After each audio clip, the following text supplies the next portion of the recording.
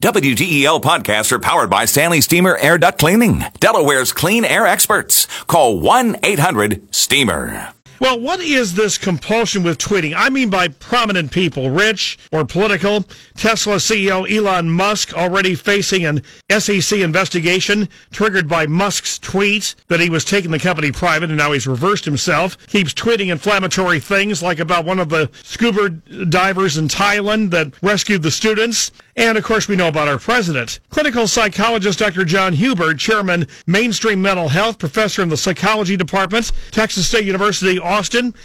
Dr. Hubert, do you think that very prominent, rich, or political people are more inclined, more obsessed, or no, we just hear about them and it's about the same percentage level, all strata of the population? I think it's diversified across all strata. I really do. I think these people, because of who they are and what they've accomplished, they are being pulled into the bullseye of the camera, and I think we see that, but I think it's across the board in all levels. But if your advisors tell you, Mr. President or Mr. Company Chairman, this is hurting you, this could expose us, this could cause lawsuits, this could cause financial penalties, and you don't listen, does that just reflect the ego of somebody who becomes a CEO or starts a company or becomes a president? It may. I think in Elon Musk's is that, he's also struggling with bipolar disease. He's openly admitted that he's been diagnosed with that. So he's struggling with that on top of that. But I think the other may hold true for our president, yes. Bipolar necessarily dispose you to more likely have this problem, or not necessarily?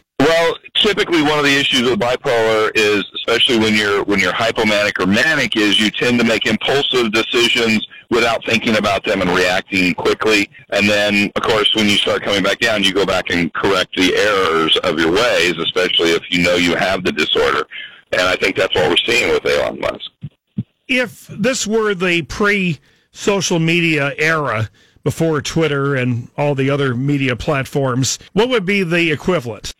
Oh, well, I don't think there really was one unless you keep calling press conferences all day, but after a while, it's like crying wolf. The other thing is if you call a press conference, you actually have a few hours head start, and maybe your better side of your brain checks in.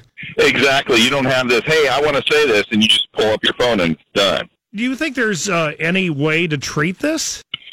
Well, if you have a mental health disorder, there are ways. There are treatments. Unfortunately, most of the people I work with who have bipolar disorder, they don't like the treatments because they like the way they feel when they're on that hypomanic or manic upswing. In fact, I've had some in the past who've had issues with other drugs and everything, and they're like, there's no feeling. None of the drugs I've ever used give me that same feeling that I get when I'm on my manic state. Well, what about the idea of adrenaline flow? Just as someone who's a compulsive gambler, and just that moment before you learn whether you've lost or won, or someone who gets a high in other ways, that Twitter has that mental function as well. Well, it does that, but it also, because every time whether they like it or they hate it, whenever people react on it, you're getting a little dopamine burst, which is the equivalent of what heroin does, only in a lot smaller fashion. So it's kind of a chronic drip of heroin. So this media is like electronic heroin, essentially. So even if the reaction is profoundly negative, that doesn't necessarily eliminate that high. Exactly. And that's part of the problem with that whole social media issue, which we've talked about before, Dr. Huber. All right, take care. Thank you, Al. Have a great day. You too, clinical psychologist Dr. John Huber in Texas, where he runs Mainstream Mental Health on the faculty of a university down there and all the rest, about compulsive tweeting.